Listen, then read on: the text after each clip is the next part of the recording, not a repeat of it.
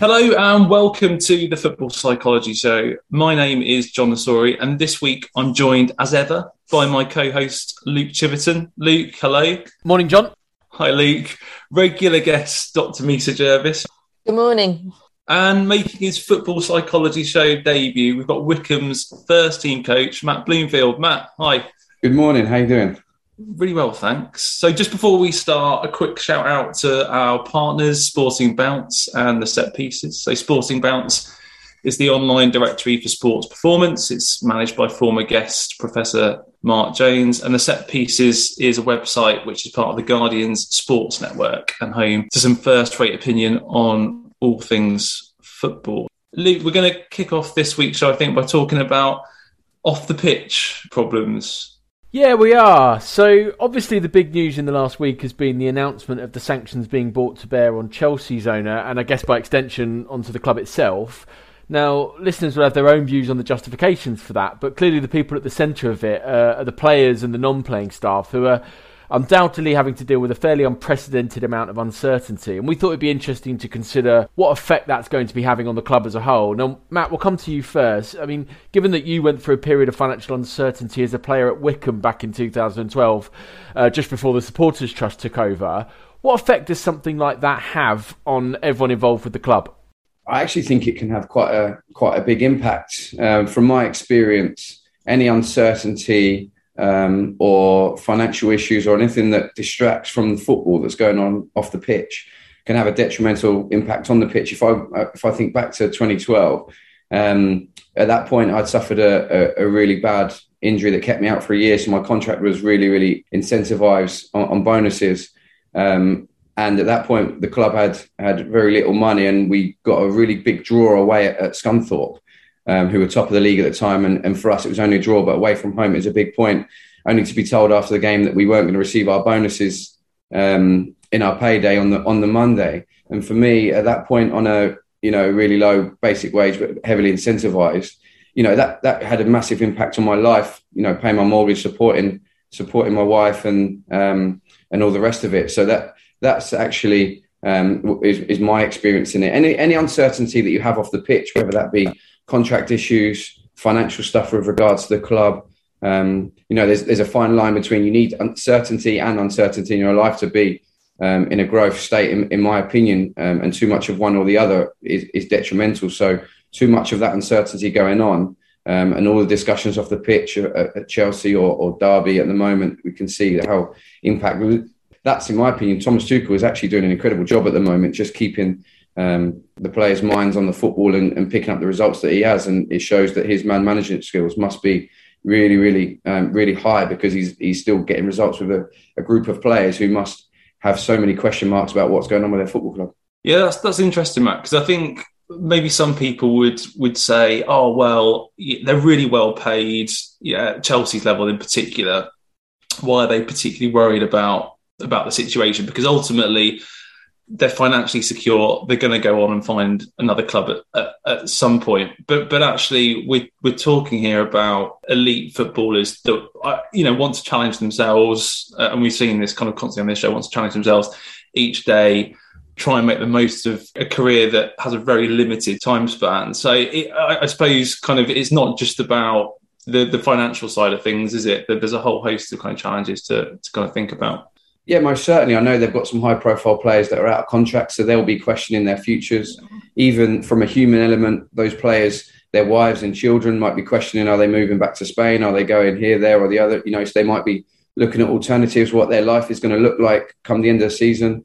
So, financial aspect is one thing. Those guys are secure for life, so that's not something that they're particularly worried about. But there's still the human element and the life element. They've still got life outside of football that they'll be considering, and like I say, children and a wife will be asking questions, which is understandable, and where do their career ambitions lie as well, because the elite separate themselves from the good because they're driven and they want to achieve. So those guys will be questioning as much as anything. It'll be, where does my next trophy come from? What does this club look like in the next 3 to 5 years? And am I in the right place? And if I'm not, then I might need to move on, irrespective of what the money situation is. Misha, Matt mentioned there the excellent job that Thomas Tuchel's doing. He's almost become this sort of quasi-spokesperson for the club as a whole. And and getting a lot of praise for how he's conducting himself. But what is the role of the management team and the psychs behind the scenes to help the players navigate the sort of uncertainty that Matt was describing? I mean, I think what Matt said is absolutely right. And let's not be naive and think it's only going to impact on the players, because it's going to impact on everybody. In essence, it's now becoming a kind of organisation under threat, which creates increased feelings of uncertainty, maybe feelings of disempowerment, which can impact on kind of the relationships that people have in terms of the trust or feeling like there is no trust. And of course, it changes how you communicate with people, and it changes your thinking and your decision making. So all of those kind of core elements of being in that state of threat is really challenging. And I think what the manager's done is he's managed to anchor people, and he's managed to keep communication happening with his players as best he can. He's tried to kind of take as much of the uncertainty away from the players, and that's really what the role, if you like, of the psychologist is in those times of uncertainty. It's about coming back to who you are as people. It's about resilience. It's about navigating through adversity, and this is an adversity, and it's how the players connect with each other during this time that can be really powerful and really important. So clearly he's doing an exceptional job under these very difficult circumstances. Yeah, it's a really interesting point, Misha, that you raise about the connection, actually, the connection aspect of this. So we had Professor Mark Jones on the pod a few episodes ago, and he was talking about seeing motivation through kind of three different factors, or three influencing factors. So autonomy, competence, and then connection. And I suppose you look at the first two, in particular in relation to Chelsea and Derby, you can imagine the kind of players potentially not kind of, maybe doubting their competence, but certainly kind of, the autonomy that they have now. Matt kind of mentioned the fact that, they might have, there's uncertainty over the kind of power that they have over their contract situation. And then for me, that connection point is absolutely critical, isn't it? I mean, I think as you were saying, Matt, Thomas Tuchel seems to be doing a fantastic job in terms of making sure that he's knitted together, or keeping that squad together at a time of real jeopardy. I would suggest that, I don't know the ins and the outs of it, but even at Derby County, Wayne Rooney seems to have really galvanised their squad. They had the potential to really have a terrible season on the pitch, but points deductions aside, they've actually achieved really well considering the financial restraints they've had on them and what's been going on off the pitch. So it's almost, I feel like from the outside, it looks like he's used that as a positive, a little bit of a siege mentality.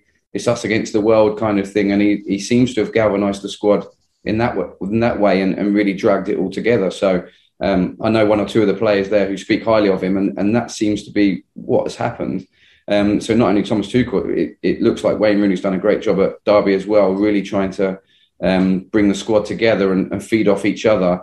And like I say, create that siege mentality, us against the world, and gain strength and power and motivation from that. And is that a common tool that a management team would use then, Matt? I mean, I think you're right, because it does seem that in adversity, you can almost bring the group together and identify that there's almost a psychological advantage to be had potentially from something like that. Yeah, I mean, I've had friends in the game who have played at clubs who've had points deductions, and they've actually had two league tables pinned up on the wall. There's the real life of the deductions, and actually this is where we would be if we hadn't had the points deduction. So actually they refer to this one more often to gain confidence and gain belief within the squad, that actually don't let the real life table distort your feeling about how we're doing. We're actually doing really well. If it wasn't for the points deduction, we'd be here. So actually galvanising and gaining confidence, gaining belief within the squad, and actually that allows them to drive themselves on. So that's just one example that I know from speaking to players over the years of one example of what people might do just to gain that camaraderie, gain that team spirit, gain that togetherness, and actually use it as a positive rather than a negative. how difficult is it to sustain that over a long term, Matt? I mean, I suppose Chelsea, maybe to a lesser extent Derby, but Chelsea at the moment have a window at least in which they might get some kind of resolution to this to this scenario. But if that goes on for an extended period of time, how difficult is it to kind of maintain some of the togetherness that we've just talked about? It's a really good point, actually, because I think that does have a expiry date on it, that kind of mentality and that kind of thought process. You can use it for a limited period of time, but it might just take, I would say your resilience is broken down by what's going off the pitch. So whereas you might have one defeat and in a normal season, it wouldn't bother you, that might feel such a bigger deal if you're having so much else going on. So with the time period that Thomas Tuchel's got between now and the end of the season, I would say that he might be able to manage that situation. Whereas Derby having it over a full season, you might see that one or two bad results actually has such a bigger impact on the mentality of the squad because their resilience has already been beaten over a number of weeks and months, that actually it's the straw that broke the camel's back kind of thing. It's just one little thing can send the whole thing tumbling down. So it's really tough off the pitch to deal with those. Like I say, the year that I experienced it, we actually galvanised ourselves and we were really fighting for each other and the manager.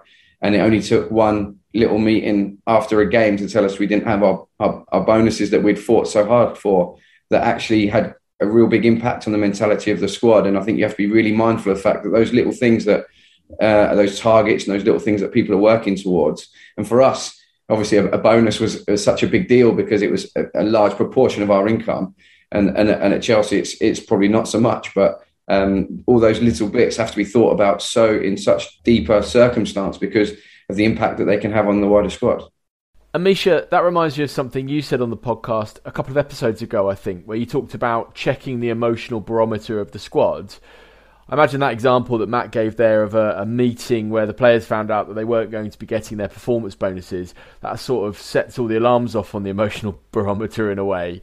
What's your response to something like that? Do you as a sports psychologist, do you sort of kick into action at that point if you're supporting a squad? Yeah, I mean, I think it's about reminding people of a bigger picture in terms of why are we here? What do we stand for? Who are we as people? And regardless of that, okay, how do you want the world to see us as we navigate through this adversity? Because really, this is about who you are as people and who we being a collective squad are as people in terms of how we are connected to each other and what becomes important. You also have to allow a space where people can go, this is really hard, this is really difficult. And that's all right as well, because uncertainty, as humans, we don't like uncertainty. We really don't.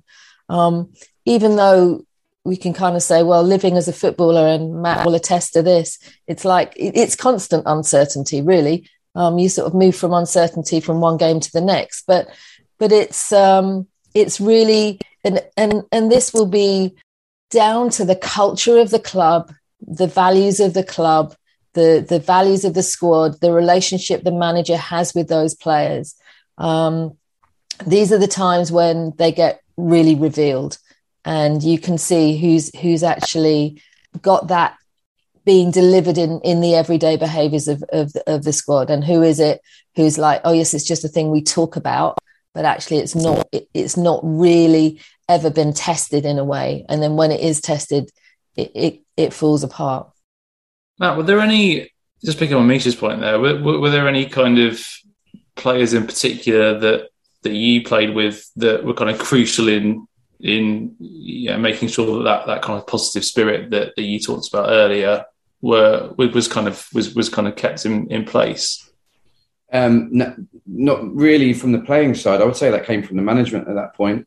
The Gaffer and Dobbo here are first and foremost incredible people and really supportive people. They find a real good balance between challenge and support. And as players, and certainly in my time of playing for them and now coming on their coaching staff, that's been crucial in my development as a person and as a player. And I would say that they strike that balance between them really, really well. And it's been a massive learning point for me. But also throughout the changing room, we had some characters, I guess, that had just been there and done it. had been through tough times. You build up a resilience, as Misha said earlier on. Football is a constant life of uncertainty, literally from hour to hour, day to day. It's filled with uncertainty, and it's part of the reason why you get up in the morning and challenge yourself, and it's what keeps you alive and keeps that fire burning, if you like. But also, it builds up a resilience over a number of years that when you have the younger players who are new to it and a little bit green, that it helps you through the tough times. And when I was younger, I had some really good older pros who helped me, and you kind of feel that responsibility towards the younger players. So certainly as I got older, I felt that responsibility and enjoyed that responsibility to, try and see when someone might be struggling a little bit and offer that, sometimes it might be a bit of a shoulder and to cry on, or an ear of support. And other times it might be, listen, that's not good enough. You need to do better, kind of thing. And it's finding those times and being emotionally intelligent enough to notice when each one of those skills is needed. Mm. And Matt, does the fact that Wycombe, albeit a long time ago, but I guess you do have a lot of people at the club, as you mentioned, who've been there for a long time, that did go through that particular period of adversity, does that almost become sort of part of the identity of the club now? I mean, even though it was almost 10 years ago, is it something that you're able to pass on to a new group of players who weren't necessarily there during that particular period of instability, but they're still able to feed off of the resilience that the club's had to show over the years? Yeah, I think it gave us skills, and it taught us lessons that had we not, gone through that period, we wouldn't have seen and wouldn't have learned. Some of my biggest lessons in my life and in my football career have been from perceived failures. Near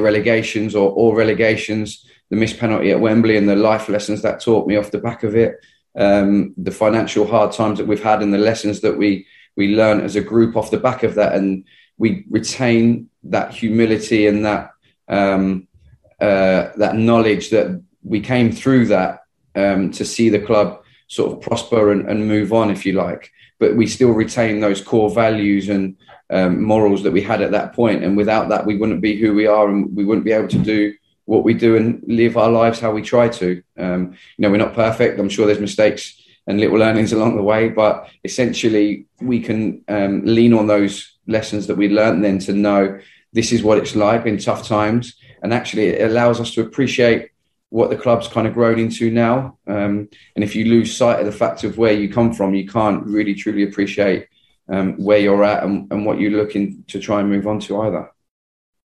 Well, from one kind of culture club in Wycombe to something kind of completely different, we've got a situation at Tottenham I think is really, really interesting at the moment. So Antonio Conte's come in, and basically at each press conference at the moment, it seems to be a little mini event in itself, with kind of journalists frantically, psychologically analysing his every word.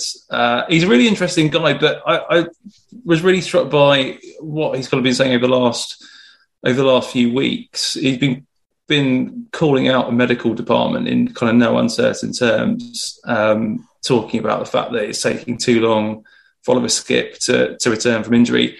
And he's also, certainly kind of inadvertently placing a bit of pressure on the player, I think, as well, to come back from injury, talking about the fact that he's basically never seen a situation like this in his career.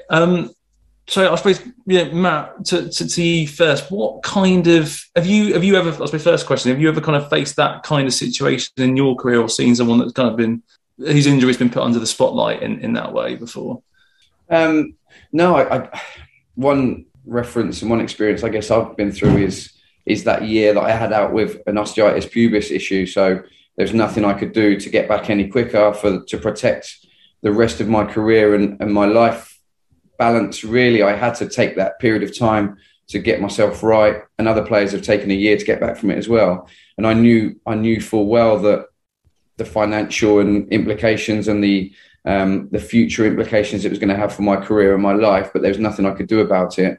At that point, the club didn't have much money, and I had there was issues with what was going to happen for my future and the fact that I'd been injured. But in my mind, I just tried to give the best I possibly could for the club that was employing me.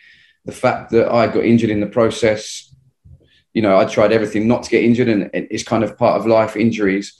And the emotional toll and the issues that gave me at the point wasn't wasn't particularly enjoyable at all. Later in life, I guess I learned a lot from it, and it kind of helped make me stronger. But maybe if I wasn't able to come through that, it could have given someone else a lot more problems than maybe I encountered. So from that, it wasn't great. Injuries are a part of football. There's nothing you can do about it as long as a player is doing everything they can to get back. No one put any more pressure on me than myself to be fit to play football, and no one ever put any more expectation on themselves than me to be ready as often as possible and be as fit as I possibly could. And hence why I lived my life the way I did for so many years. There's a fine line at times.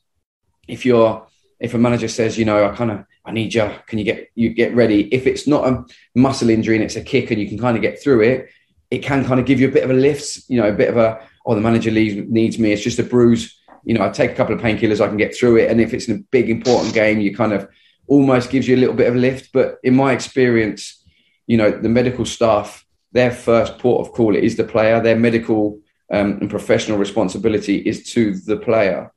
And players want to play football. So to put any more pressure on people than what they've already got, you have to know the characters as well, I guess. Some people need to feel 100% to get out on the pitch. Other people can get out there at 70, 80%. And any player who played professional football after the age of 30 knows that you never get above 80% anyway, because that's the maximum your body allows you. But like I say, players, in my experience, players are there to play football. So putting any kind of public pressure on them to get back to play seems counterproductive in my mind. Yeah, I think I would agree.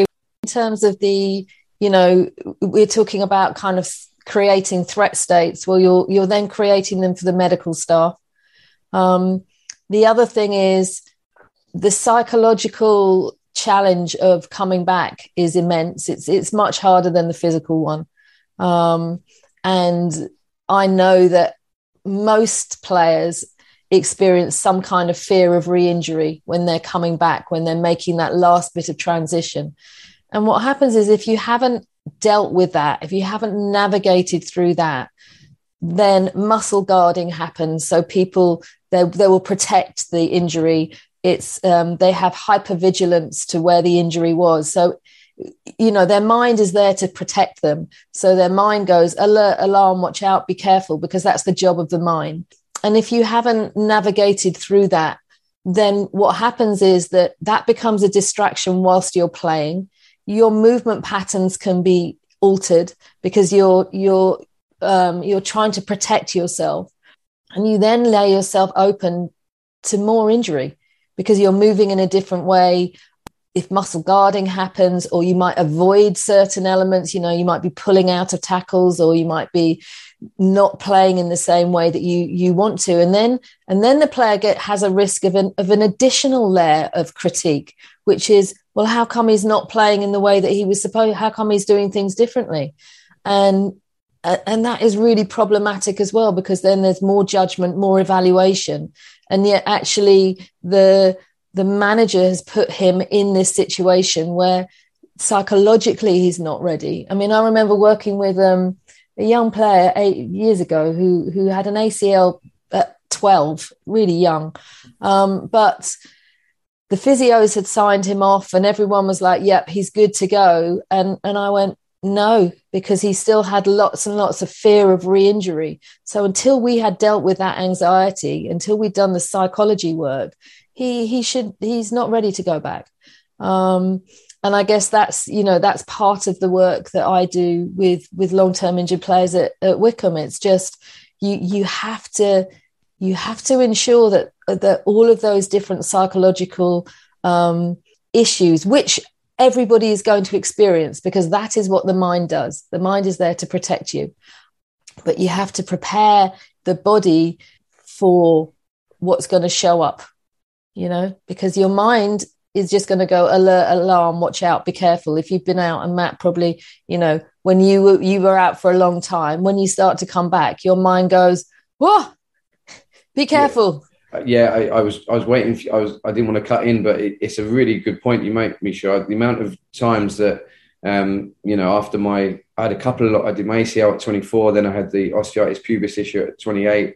the amount of training sessions I've gone through over those times where all it was in my mind was to try and get off the pitch at the end of the session without any kind of injury, because before I really truly kind of learned about myself and what I stood for and my values, I used to, suffer with worrying about outside influence and outside critique.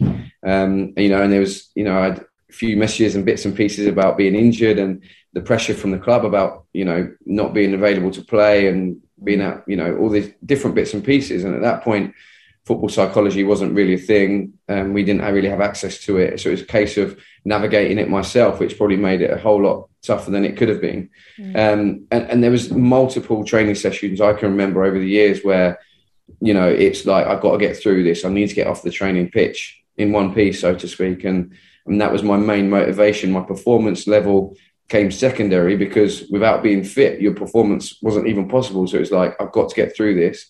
And you end up tensing up and you end up feeling another muscle or something else that's totally unrelated to your previous issue. So you're totally right. And to be free of mind, like I was able to be later on in my career, my injury, apart from the concussions, my injuries, bodily wise, muscle wise, were few and far between, because I was able to be free and in myself, and free of mind and free of body.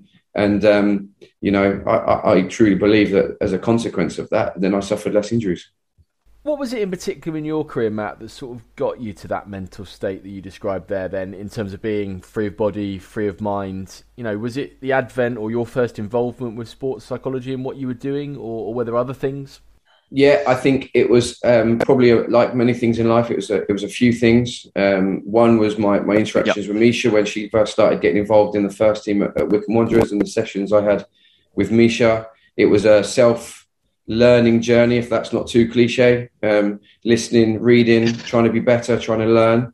The resilience that a football career gives you over a number of years, and the trials and tribulations that you go through, and the resilience that you build off the back of it, and just having an experience and a self awareness that,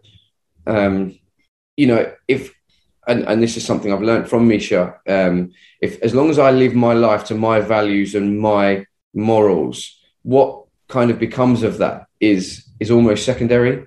I used to live in a results-based mindset so often that, if things went wrong, I'd beat myself up and be my own biggest critic, where actually I got to the point where I was able to know that as long as I was doing everything possible within my power to achieve a result, the result it's out of my, there's a referee, there's 11 other players, there's a crowd, there's a pitch, there's wind, there's a ball, there's a net, there's all kinds of other issues that come into it. So as long as I was doing my maximum, and I could stand I did a podcast a while ago with Danny Cowley at Portsmouth, who we're coming against tomorrow. And he had a great saying that you either look in the mirror or you look out the window.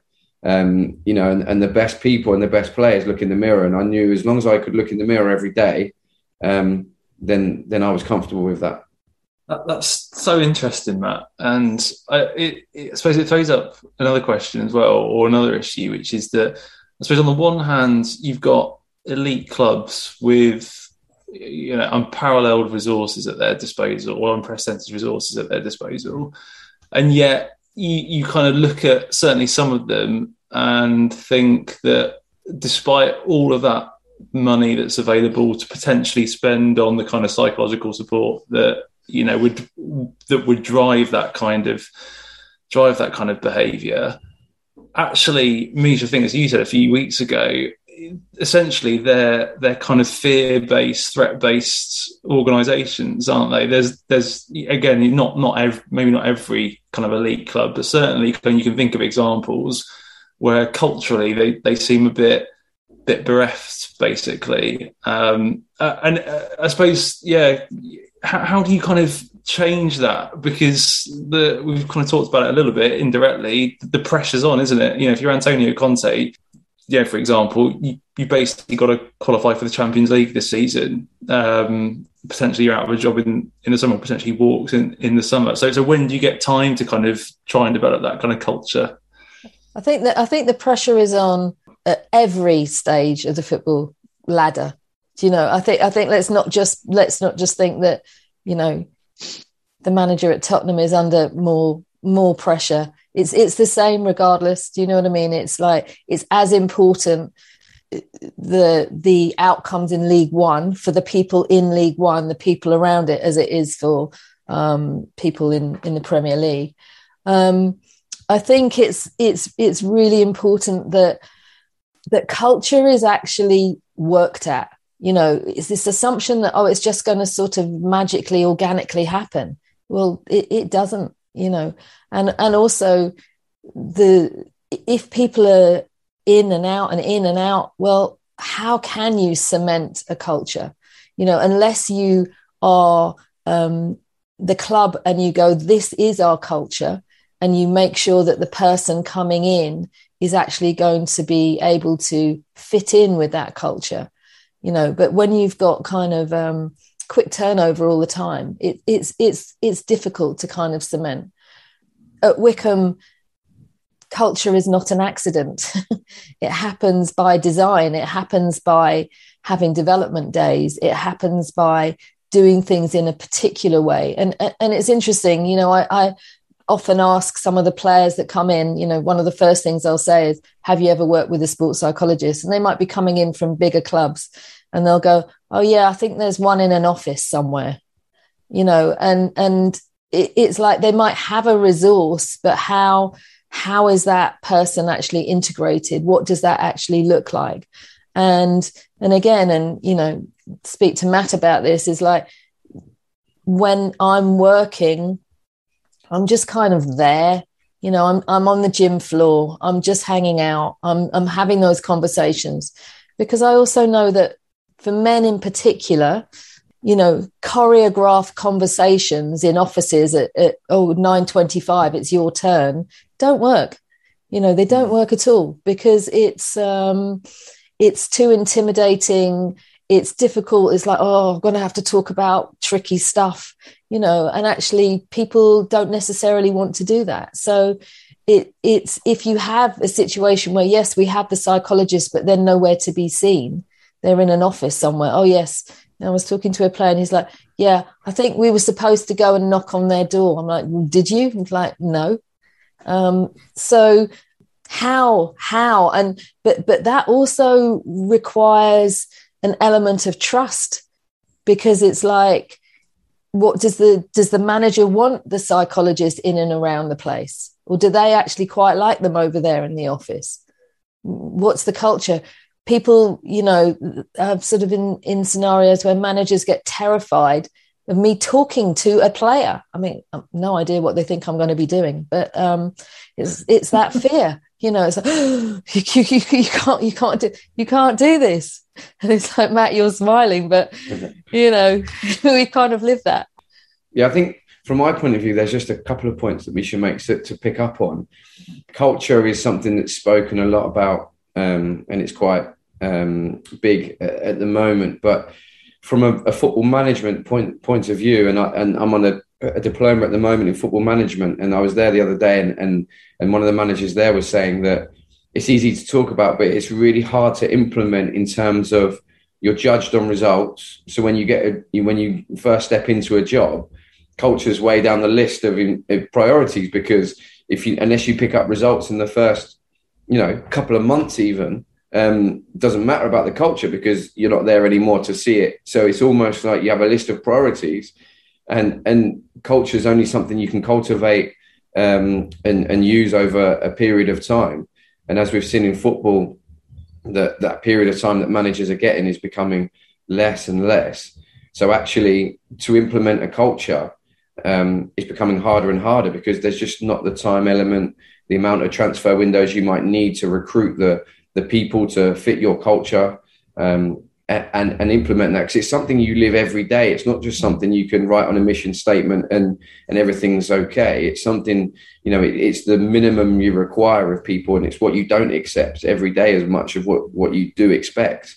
It's what you don't accept. So it takes a period of time to sort of do it. And also the other point that Misha makes about, you know, men and their feelings and what they're willing and not willing to talk about.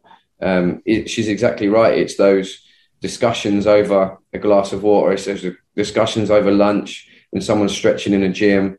I was also fortunate that one of my real good friends started training as a mindset coach, and it's slightly different to a sports psychologist. I'm not comparing the two, but we used to go out for a Nando's and just have a chat. And so there's all these different resources that if you want to, you can kind of tap into. And it's also, it's the responsibility of the club. It's the responsibility of the player themselves to be self-aware enough to want to embrace that kind of journey, for want of a better word, embrace that process, because, some people are more open to it than others. Some people truly believe in it. Some people don't believe in it one little bit, and you get a lot of people in between who can be swayed. So it's about finding the right process that works for each individual. And that's where Misha's right. It's those little individual conversations at different periods, walking off a training pitch, having 2 minutes or having an hour in an office because someone needs your time. It works in so many different ways. That leads us quite nicely on to the final topic for today's show. Now, we speak to a lot of sports psychologists on this podcast. We're lucky enough to have Misha on regularly, and obviously that means we have a lot of people advocating the benefits of psychology in a football setting, not just in terms of the well-being of players and individuals, but also the performance enhancement perspective. Now, Matt, clearly you're also an advocate of the benefits that this brings, as you've alluded to with some of the things you've said already. But as a former player, what benefits did you get from embracing sports psychology? Yeah, in my mind, my best football's always been when I've been happy, when I've been comfortable, when I've been free, when I've been all of those things, whilst coupled with the motivation of trying to achieve something, because that's, we all play football because we want to win. I hate losing at anything in life. So there's got to be that element of it too. It's not just a complete support network where we're all happy, we go in and have a nice chat and go home. It's far from that. We're all here to win. That's why we do what we do. It's why I drive so many miles and spend time away from my family, because I want to win. So as long as I'm comfortable, I'm in a good place, my well-being and I'm good off the pitch, and I'm being challenged enough on the pitch to go and achieve, then that's when you achieve your best results. A comfort zone is not good for anybody, certainly not footballers, but neither is being too uncertain and being in too much threat and not being happy and not having your ducks aligned all off the pitch either. So it's about finding that happy medium of support and challenge, and with a good staff and a good backroom staff, all working together in harmony. That's when I think you achieve your best results on the pitch. Any achievement we've had here over the years has been because of that. There's been good support. There's been a good network of emotional and well-being support. But there's also been that challenge and the carrot dangled of how you perform, a good plan, strategy. So many different facets that go into actually achieving on a football pitch. And some of it is down to chance, as I alluded to earlier on. But for me, my best football was always when I felt valued. I felt that I was in a good place personally. I felt that I had something to achieve, something to strive for. And as a result of all of those things, put all those ingredients together, I felt that I was a valued teammate, a valued captain, a valued friend, a valued husband, father, all of those things. And eventually you become the best you can possibly be. And I'm not trying to claim I'm perfect. I'm far from perfect. I'm just trying to say that's just what seemed to work for me over the years. Yeah. And I think, we've talked about it on numerous different occasions, Misha. I think there are some encouraging signs that kind of openness to the benefits of psychological support is kind of making its way through kind of various levels of English, European football. But there are still Premier League clubs without dedicated performance psychologists, top Premier League clubs without dedicated performance psychologists as well. If you look at kind of academy level below kind of category 1, there's still no mandate for clubs to employ performance psychologists.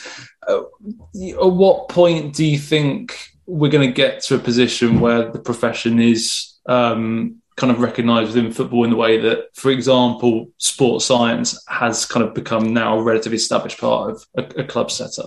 Well, I mean, it's interesting in the EPPP that the only person who doesn't have to have an official qualification to do the job as the sports psychologist. I mean, let's just start there. You know, the physios have to be chartered, the coaches have to have B licenses, A licenses, but apparently anyone can do what I do, and they don't have to be qualified, and they don't have to have training, which is really again, it's devaluing what we do. You know, it's like we're still trying to go, yes, hello, I can help. Actually, it might be useful to have me. And you know, I've been doing this a long time, and I'm bored of this now. I'm really bored. I remember Matt and we had a little chuckle when, you know, there was all of that big hoo-ha about Man United actually getting a sports psychologist. And we kind of went, what? They haven't had, I mean, like, what? Only now? It's ridiculous. So, of course, those things are important. But the other thing is, and you're kind of talking about Matt and his transition, you know, so, and it's also, whilst I talk a lot about the work I do with players, you know, Matt was a player. He was also a general. So in Wycombe, so those kind of leadership skills, those understanding about it's a different kind of role. And then now he's become a coach, and I still work with Matt every day, and it's in a different way, because there are different things that he's doing. His job is different, but there are still, we still work together, and you have to have that kind of flexibility in terms of actually recognizing that coaches need things in terms of understanding that performance psychology bit, because it's about the way that they communicate with the players can have a huge difference on whether a message lands or how it impacts on the performance, and it can become a different kind of role, really. And Matt, your transition into becoming a coach, having been a player with your kind of outlook and having had your experiences, which I guess is different to that perhaps of the older generation of football coaches, everything that you've learned in your career that you're bringing into coaching now, that must be representative of the kind of changing of the guard that's going to help sports psychology establish itself more in football, because I guess you get it, for want of a better term, and therefore the profession doesn't have to keep re-establishing its credibility. I would say so, because I mean, my generation of coaches are now that's just coming out of playing, have played in a period of time where sports psychology has been sort of more and more prevalent as the years, and more seen as the years have gone on. So we're coming out, you know, my generation are coming out of the dressing room and into the coach's office, and it's a part of the norm for us, if you like. And so I would see that there's being a transitional period in the outlook upon sports psychology within football. And also the next generation of players are different from my generation. If you think about the technological advances of phones and how we lead meetings, how we try and get information into the players, how we try and just converse with them on a daily basis, getting information into the boys is completely different now than when I started my career. And it makes me, you know, feel like I was part of something the years gone by. So it's forever changing, and I just think you need to be open-minded enough to be willing to embrace, retain your core values and morals as a person, and being open enough to embrace how the game moves on, because I've always been one that's not taken too kindly to footballers and ex-footballers who always thought it was better in their day and always wants to take times back to 20, 30 years ago. Life moves on. Generations moves on. We've all just lived through 2 years of a completely different period than any of us ever expected to deal with, and the challenges that's thrown upon us. And there's been many sort of lessons to learn from that period of time, really, about the true value of communication and the strength of those connections you have with people. Because when they were taken away, you know, life was a lot tougher and not nearly as fun. So there's loads that we can take forward from that. And like I say, the next generation of players have just, you know, social media and the way they've been fed information coming through academies and school is completely different from my day. So if I was to be shut off from that, I only see that being a limiting factor in what I want to go and achieve in my personal and professional life. So you have to be open to these things. I think it's interesting, actually, with Wycombe, that you've got you've got an extrovert in Gareth Ainsworth who is really open to supports Misha in the work that she does, because quite often one of the objections that's raised, or one of the issues that's raised in terms of maybe a club not adopting or not having a performance psychologist on board is that, well, actually that's something the manager can do. The manager sees himself as the lead psychologist, but I think it's encouraging that you've got someone like Gareth who kind of potentially kind of could play up to that role, who's quite willing to say, well, actually, that I'm not the expert in that arena. I do need support, and the players do need support from professionals. So I think probably important to say that there are some examples of kind of good practice at the moment.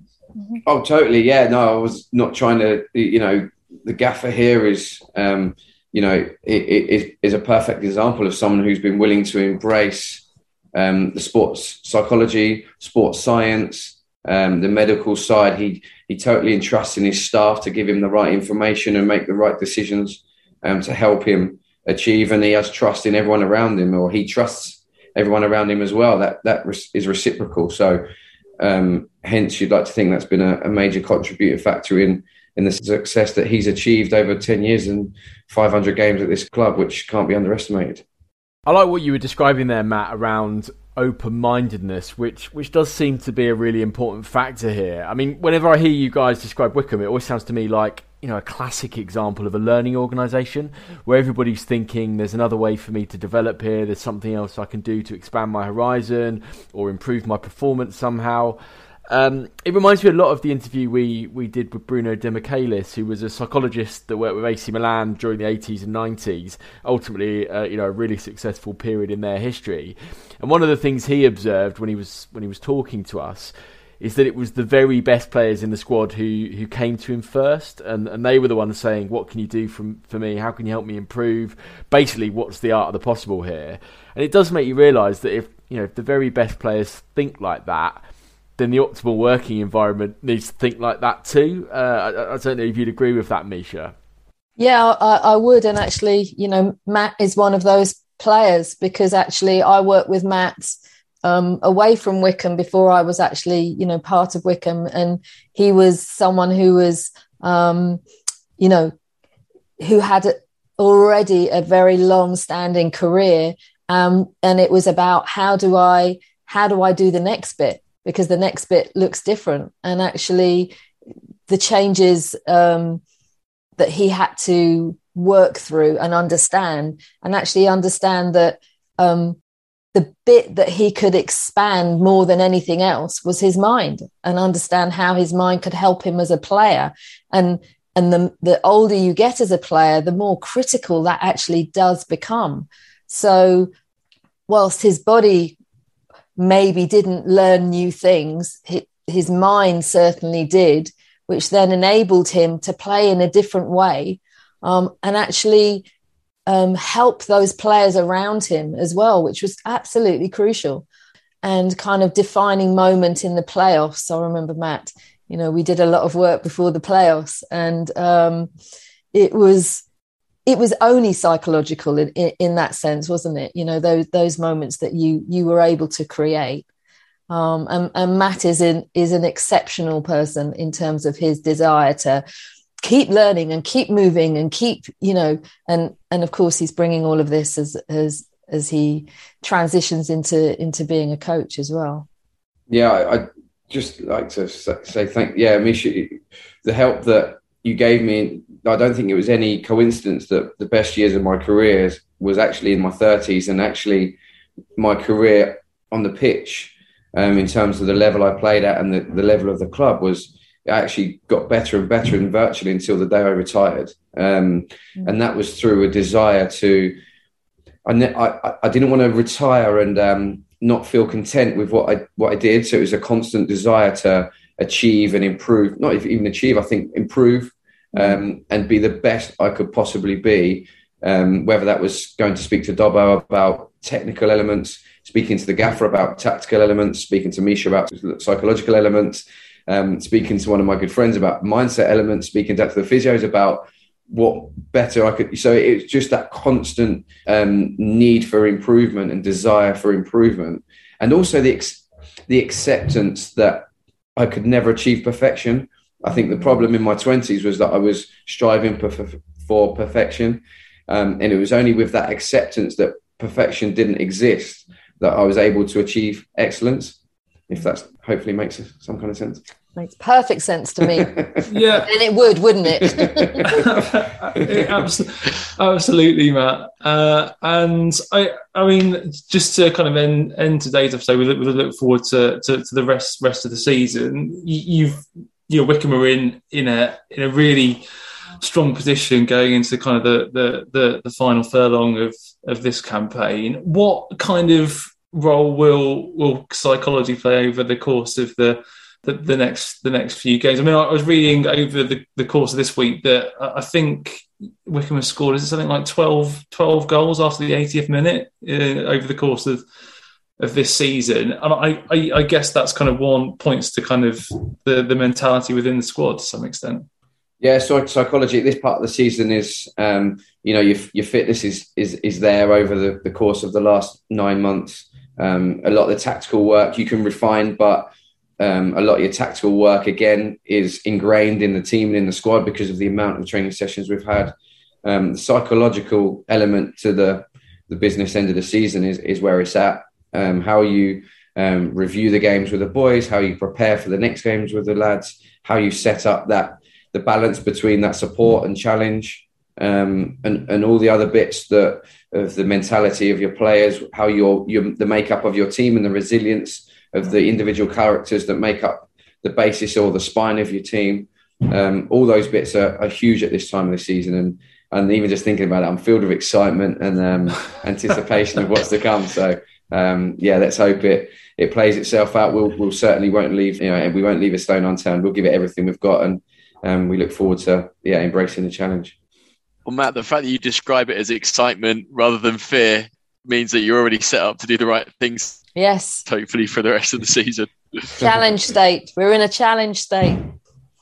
Fingers crossed for the remainder of the season. Matt, thanks so much for taking the time to have a chat with us. And best of luck over the course of the next few games. Misha, thanks as always. And Luke, look forward to seeing you in a couple of weeks when we'll be back. Thanks so much for listening. If you've enjoyed what you've heard, please do leave a review on your podcast platform of choice. As I mentioned, we'll be back in a fortnight. So until then, take care.